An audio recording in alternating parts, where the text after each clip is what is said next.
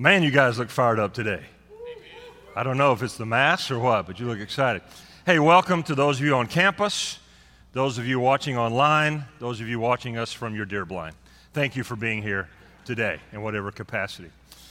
Hey, we're moving into holiday season, right? So part of holiday season typically is getting together with family, friends to celebrate. And one of the common phrases I hear a lot is that, well, when we get together, we don't talk about religion or politics. Anybody relate to that? Well, this morning we're going to talk about religion and politics. So you're in good company, get it out of your system early, and we can go on. Hey, we started this sermon series called Not Ashamed, going through the book of Romans. If you remember the first Sunday, we looked at Romans chapter 1, the first part, where God said there is no one that has any excuse not to believe that there is a higher power, not to believe that there is a God, a creator of all things that you see, because all of creation points to God. And then we looked at the second half of Romans chapter 1, where it kind of deals with our own sinfulness, our depravity, and some of the results, the consequences of disobedience to God. And there's a list of sins that Paul talks about. And we kind of put a little more emphasis on the sin of homosexuality. That's included in that list. And the reason we kind of landed on that for a little bit was because it's so highly accepted in our society, which is totally contrary to God's word and what God says about it. And so we talked about how do we love, how do we show the love of Christ, but stand up for truth. Then we jumped all the way to Romans 6. I know a big leap at Romans chapter 6, where Paul says in the first part, what should we say then? How shall we who are dead to sin live any longer in it? And so we talked about the fact that we are dead to sin as a Christ follower. You're dead to the power of sin in your life. You're dead to the penalty of sin. Jesus paid that. But then we looked at Romans 7 last week, where we still struggle with it. If our sin nature is dead, why do we keep going back to it? Why does it keep living in our lives? And all of us can relate to that cycle of wanting to do what's good but failing, and not wanting to do bad but giving in, and temptation. We talked about what that's like. How do we break free from that cycle? Use the big word sanctification. That as a Christian, we're all in process to become more like Christ, but it is a process. It doesn't happen overnight. It's a process of growth and transformation that we experience. So today I'm jumping all the way to Romans chapter 13, because Paul deals with the issue of what does it mean to be a good Christian citizen? Just in the world, not part of the church, but just a part of the world. How do we relate to that? And so in light of this, I hear there's a big election coming up Tuesday. You may or may not be aware of it. But in light of that, I want to kind of jump up to Romans chapter 13. So if you have your Bible, I invite you to open there. To kind of set the attitude about where Paul is going to take us and where we want to head with this message, I found this picture in the Wall Street Journal this past week. And it's a picture of two neighbors that live next door to each other. And I've seen this even in the city of Burleson where this has occurred. So you see one yard has the Biden sign, so obviously proclaiming who they are for. And the other yard has a Trump sign in it, right? Obviously proclaiming who they are for. So they're opposites in political parties as far as politics is concerned. But if you'll notice, they both have a white sign with an arrow in the yard pointing to the other neighbor.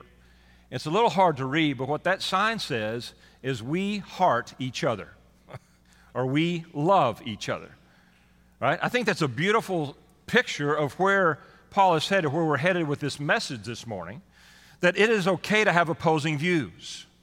It is okay to represent political parties, but the bottom line is we are called to love each other. That is the church. That is what we are supposed to do. This is what Paul will challenge us, even command us to do, as we understand what it means to live in this political world that we live in and in this nation known as America. So if you have your Bible, look at Romans chapter 13. Let me just read the first 8 verses. Let everyone be subject to the governing authorities, for there is no authority except that which God has established. The authorities that exist have been established by God. Consequently, whoever rebels against authority is rebelling against what God has instituted. And those who do so will bring judgment on themselves. For rulers hold no terror for those who do right, but for those who do wrong. Do you want to be free from fear of the one in authority? Then do what is right, and you will be commended. For the one in authority is God's servant for your good. But if you do wrong, be afraid. For rulers do not bear the sword for no reason. They are God's servants, agents of wrath to bring punishment on the wrongdoer. Therefore, it is necessary to submit to the authorities, not only because of possible punishment, but also as a matter of conscience. This is also why you pay taxes, for the authorities are God's servants who give their full time to governing. Give to everyone what you owe them. If you owe taxes, pay taxes. If revenue, then revenue. If respect, then respect. If honor, then honor. Let no debt remain outstanding except the continuing debt to love one another. For whoever loves others has fulfilled the law. And what's interesting is when Paul wrote this, he's writing to Christians in Rome. There were no Christians in authority in Rome. Christianity was new. It was still run by non-believers in the Roman Empire. So he's writing not because, hey, support all the Christians that are in authority. There weren't any. He's saying support, obey those who are in authority over you because, and here's the hopeful statement, because they've been established by God. Paul starts off with this statement of hope because as crazy as our world is and as divided as our political scene is, he reminds us all at the beginning, God is still in charge. He is still King of kings. He is still Lord of lords. He is still President of presidents, rulers of all rulers. He is sovereign. So don't be afraid because things are jacked up. They've always been jacked up, right? And if you're looking to your guy or your girl to lead in politics and make everything better and make everything right and bring hope to the world, you're going to be sadly disappointed because they can't. It's just not within their ability. So Paul says, first of all, to remind us that God has established political authorities. And you can look throughout Scripture, you can look throughout history, that God has partnered with those who are in authority that believe in Him, that follow Him. You can go all the way back to Joseph in Egypt. Remember the guy with the coat with many colors? His brothers hated him so much, they sold him into slavery. He went through a series of unfortunate events until God used his ability to interpret dreams to get Joseph out of jail and put him in second in command of all of Egypt, second only to the Pharaoh, right before the famine and drought hit.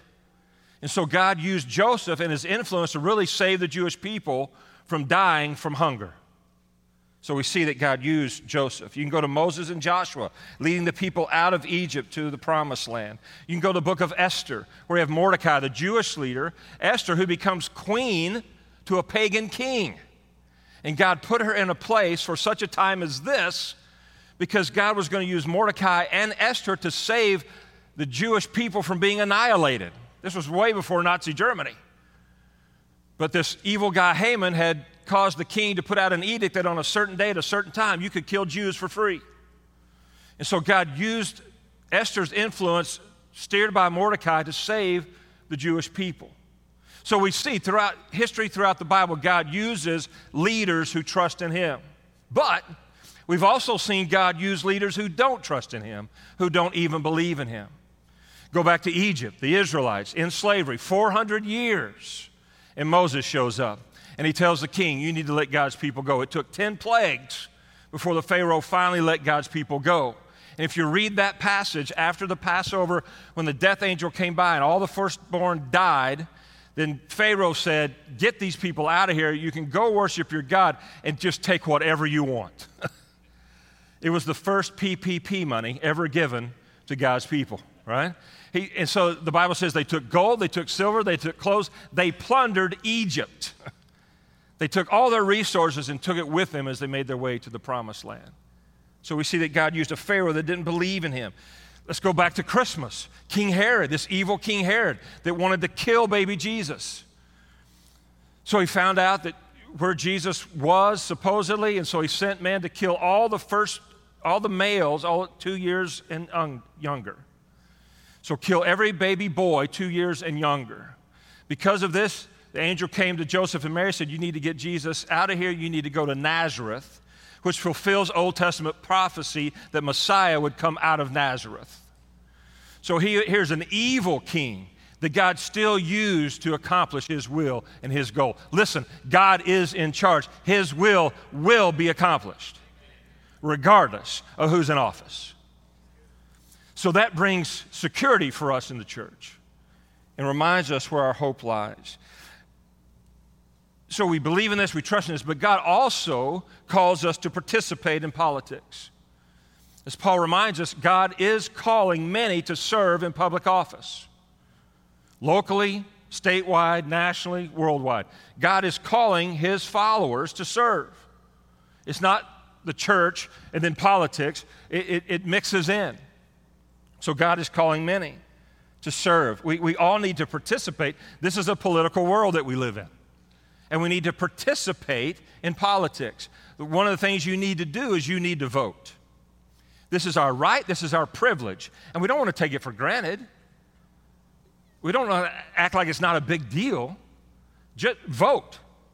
We need to vote. It's important. Here's a picture of Rob and I. We went and did our early voting. It only took like 5 minutes. You know, I heard horror stories of 2 hours. It only took like 5 minutes. And we got our little sticker, which means something, apparently. It's kind of cool. So we vote. That's what we do. Christians vote. Christians, you need to vote. It's important that you do and make your voice heard. But one thing I would say is make sure you're an informed voter. I don't know that it's always a wise idea to vote a straight party line. Can I say that? Yeah. It's important that you know what the people that you're voting for believe in, stand for, what they're about. And it may be someone is more closely related to what you care about from the other party than from yours. So it's important that we're informed voters. We are smart people. We're intellectuals. We know how to do research. We can find out what people stand for. The other thing I would encourage you to do is pray about who to vote for. You ever pray about who you're going to vote for? You ever thought about asking God, who should I vote for? For this office, this office, this office? You get to that line, you go down that sheet, here's 2 names I don't know. Right? Here's Republican, Democrat, Independent. I don't know which one to go for. God, who should I vote for? Trust the Holy Spirit to lead you. We don't talk a lot about praying for our vote. But it's important that we ask the Lord who we should vote for. Engage with legislators. You can write your senators. You can write your representatives. You can write your Congress people. You can call them. You know they get a lot of hate mail, a lot of hate emails. Let's ask questions. It's good to ask questions. Don't belittle or berate them. But encourage them. Hey, thank you for your service. It's a special calling to serve in politics. Half the people love you, half the people hate you. It's always that way, even if it switches, right? I can't imagine the difficulty that they go through. You've got to have tough skin to be in politics. So wouldn't it be great to hear an encouraging word from a Christ follower? Say, I'm praying for you. I appreciate what you do and how you serve. And I praise God it's not me, right? So we can encourage our legislators, write letters, attend meetings, serve in public office. God may be calling some of you to serve in public office, locally, statewide, nationally. God calls his children. As Paul says, God establishes authorities. Part of that are Christian authorities that he puts people in place. Last year I got the privilege to go down to Austin, to the Capitol, and pray before a legislative session. And I got to meet Lieutenant Governor Dan Patrick, and Brian Birdsall, who is our senator, and we got to talk about faith. These are believers. Roger Williams, got to meet him. He was here in our church a couple years ago. These are men who believe in Jesus, and they've accepted a call to public office. It was very encouraging to talk about Jesus in a public political arena, and the fact that I got to pray before a session. Now, I had to submit my prayer. They had to okay it, but still I got to pray, right? So that's cool. That's encouraging. And so God is calling people to serve. There's a leadership principle that nations rise and fall on leadership. That's true in business. That's true in churches. That's true in family.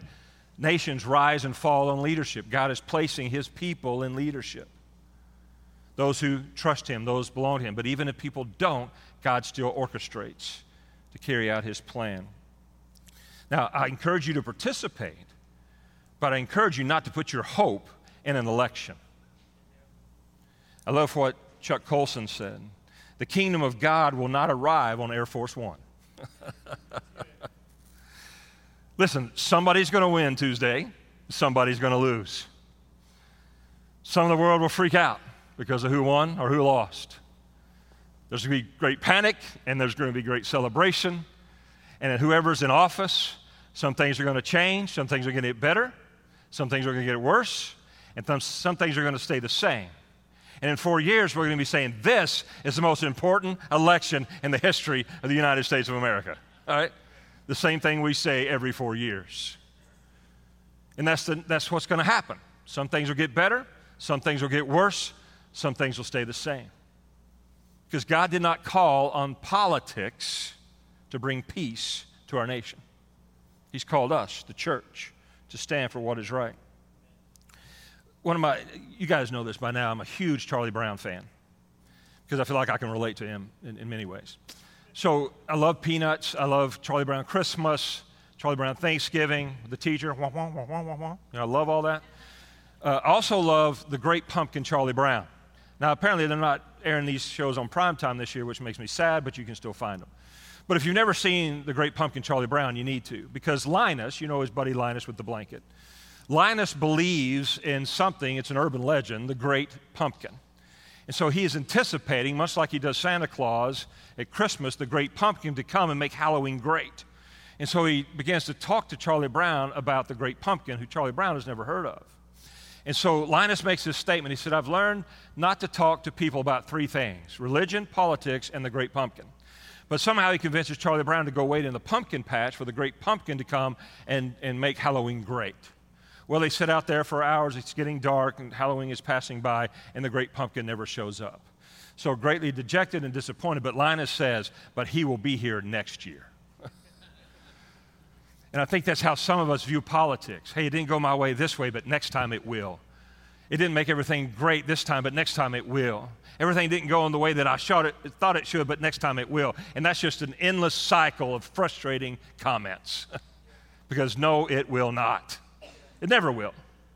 It'll never be all that we hope and want it to be, because that's not what God has designed that for. That's why He's placed us, the church, and that's why it's so important. So here's where Paul takes us to. Participate in politics. Support your leaders and authorities. But the ultimate goal is to serve the highest authority. Obey and support government authorities. He says that in Romans 13, verse 1. Let everyone be subject to the governing authorities. Submit to governing authorities. We need to be obedient, law-abiding citizens. He jumps down to verse 6 and 7. This is also why you pay taxes, for the authorities are God's servants who give their full time to governing. Give to everyone what you owe them. If you owe taxes, pay taxes. I wish he left that out. That would have been a loophole, right? But he says, no, you got to pay taxes, okay? If revenue, then revenue. If respect, then respect. If honor, then honor. The third thing we're supposed to do is pray for them. Pray for our leadership. Pray for those in authority above us.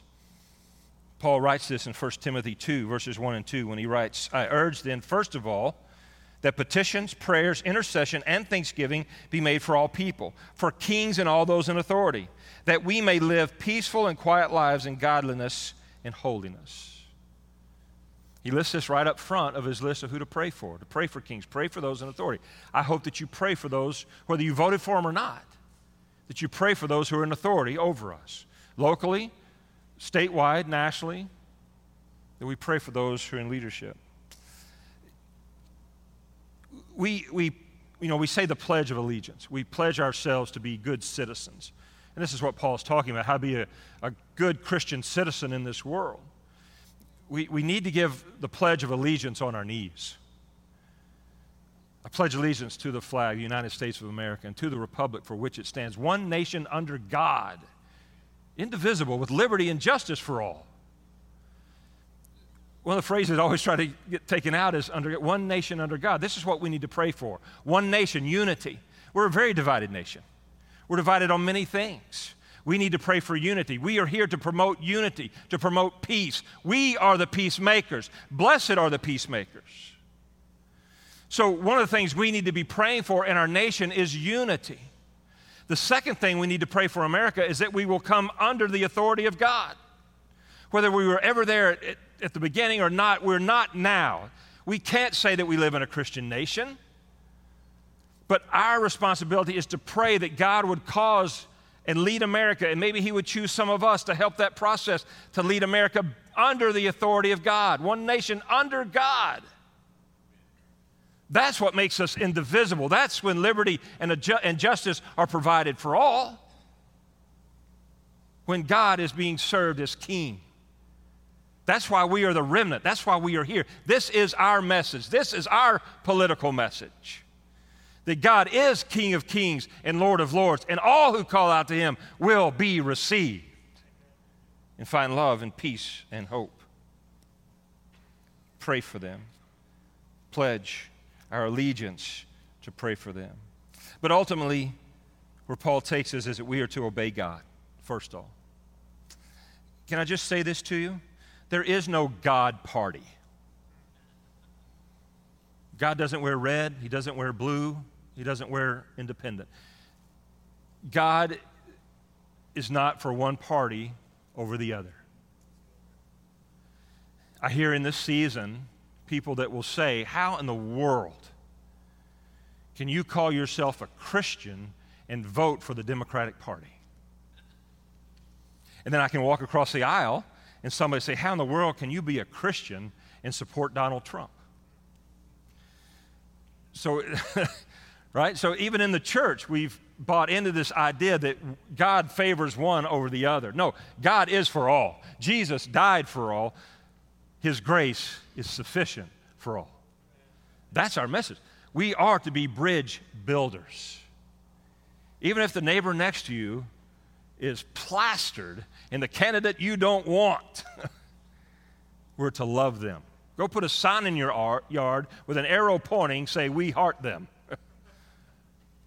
That is our message. That's just where Paul is taking us. Matthew 22:21.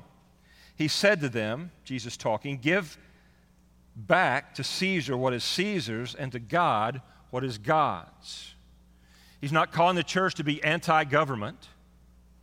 He's putting each category in its place. We are to serve those in authority as we are to serve God. Because again, God establishes those in authority.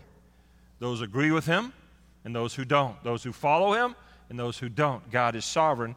God is in control. Romans 12:18. If it is possible, as far as it depends on you, live at peace with everyone. Even when we oppose political leaders, even when we disagree with them, we are to love them, support them in the character of Christ. We are Christians. We are like Christ, becoming like Christ. We need to support them with the character of Christ. I saw this video on YouTube the other day. It's two guys running for the governorship in Utah. And I thought, man, if we could get to this point, it would cut out a lot of the heartburn in our nation. Watch this video.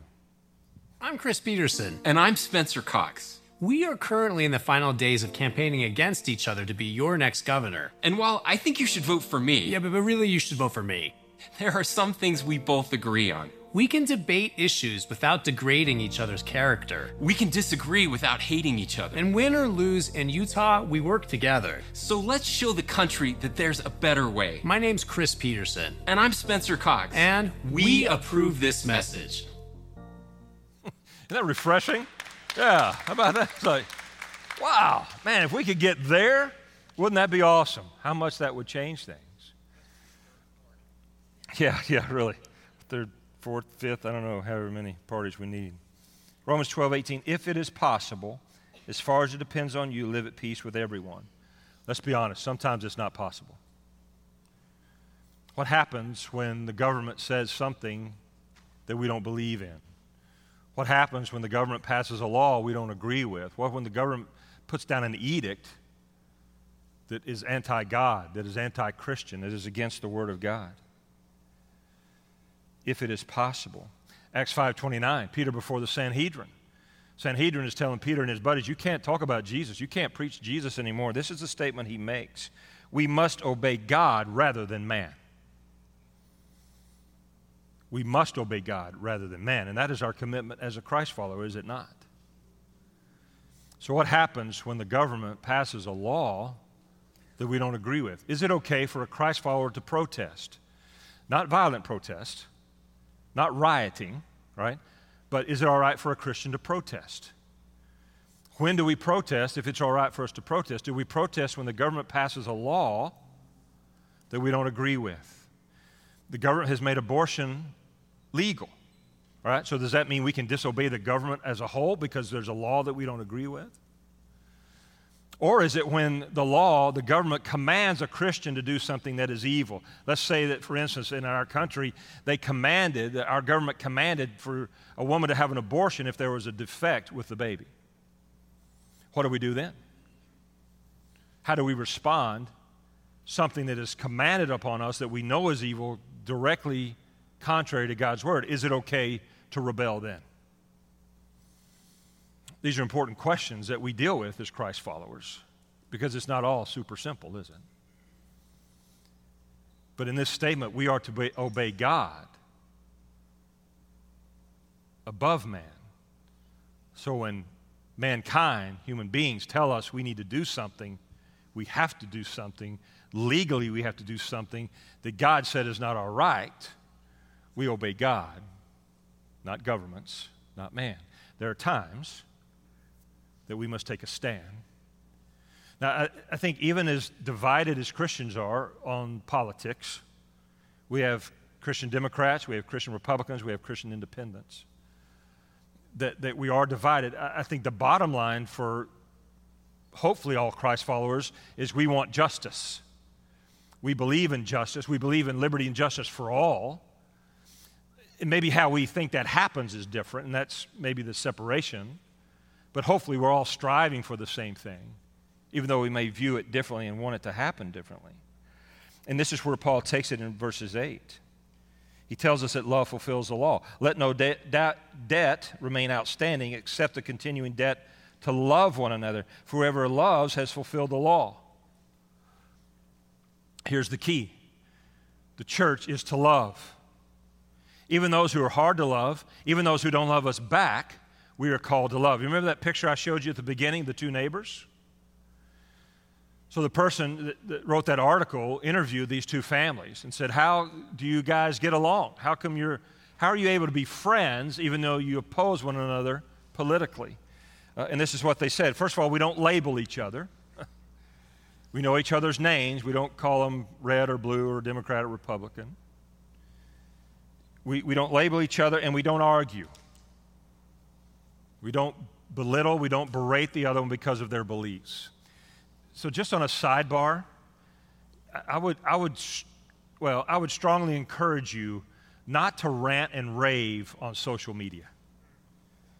I've read some of your posts. It's embarrassing, honestly. Let's put out positive messages. I mean, put what you agree with. Now, if there's injustice, yes, let's get real vocal on the injustices in our world. But let's not start tearing people down because they don't think like we think or because they vote for one party or the other, right? So if you're doing that, stop it. Okay, stop it. We're not going to cancel your account, but we are going to come to your house, okay? So just know that. Let's promote love and peace on social media. The other thing they said is we learn to listen to each other's perspective. May not agree with it, but it's important. I think that's a great policy. You need to hear someone's perspective, even if it may be different than yours. They look for common ground. They have meals together. They fellowship together, and they talk about hockey. They both love hockey, so they talk more about hockey than they talk about politics, but they do talk about politics. And I thought this was a great line. We recognize that reasonable and good people can reach different conclusions. Good people, reasonable people can reach different conclusions about an issue. So it's okay that we talk about that. In fact, when I was pastor at First Baptist Corpus, I had the head of the Republican Party for that county and the head of the Democratic Party in that county were both members of my church. And they were fishing buddies. They were really good friends. And they disagreed. And one, I'd go out to lunch once. I don't see how he thinks this way. I don't agree. I don't know how he gets there. And the other one would say the same thing about him, right? But they learned how to get along and share peace. Another reason I think this message is so significant for us today as Christians, but in particular our church, as we consider what it means to be the church deployed, that we are a church that not comes to a holy huddle. We come to be energized and encouraged, but we go out to the mission field to be the church on our block, is because you're going to encounter with people with different political signs than yours in their yard that live next to you. We're going to encounter people of different faiths, of different walks of life, of no faith. And so it's important that we know how to reason, how to communicate, how to have conversation with them, that we might point them to the love of Jesus by demonstrating the love of Jesus and how we treat them. So I think it's important that we understand this. And I think it starts with this, again, our attitude, our understanding, that I am trusting in the security, provision, and future that God offers me. That's where my trust lies. Not in a political party, not in a political candidate, but I am trusting God. There's a great old hymn, it was a part of one of the songs that we sang today. My hope is built on nothing less than Jesus' blood and righteousness. I trust no sweeter frame, but wholly lean on Jesus' name. On Christ, the solid rock, I stand. All other ground is sinking sand. On Christ, the solid rock, I stand. The question is, where do you stand today? Are you standing on your politics? Are you standing on the promises of your candidate? Are you truly standing on the foundation that will not be moved, that will not be changed, that will never be destroyed, but is worthy of building your life on? That's the question that Paul poses us. In order to do this, we have to practice love and humility. Proverbs 11:2. When pride comes, then comes disgrace. But with humility comes wisdom. May we approach those who oppose us, think differently than us, with humility. A couple other thoughts. Work hard to understand others' perspectives. Listen to others' perspectives and listen to what they have to say. Here's another one. Ask good questions that foster conversation, not that break it down. Don't point fingers. Don't call names. Oh, man. Don't call names. Don't call people names. Don't give people nicknames.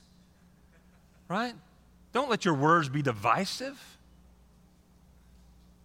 Let them be healing. Ask good questions that foster conversation so you can hear that other perspective. There may be something for you to learn.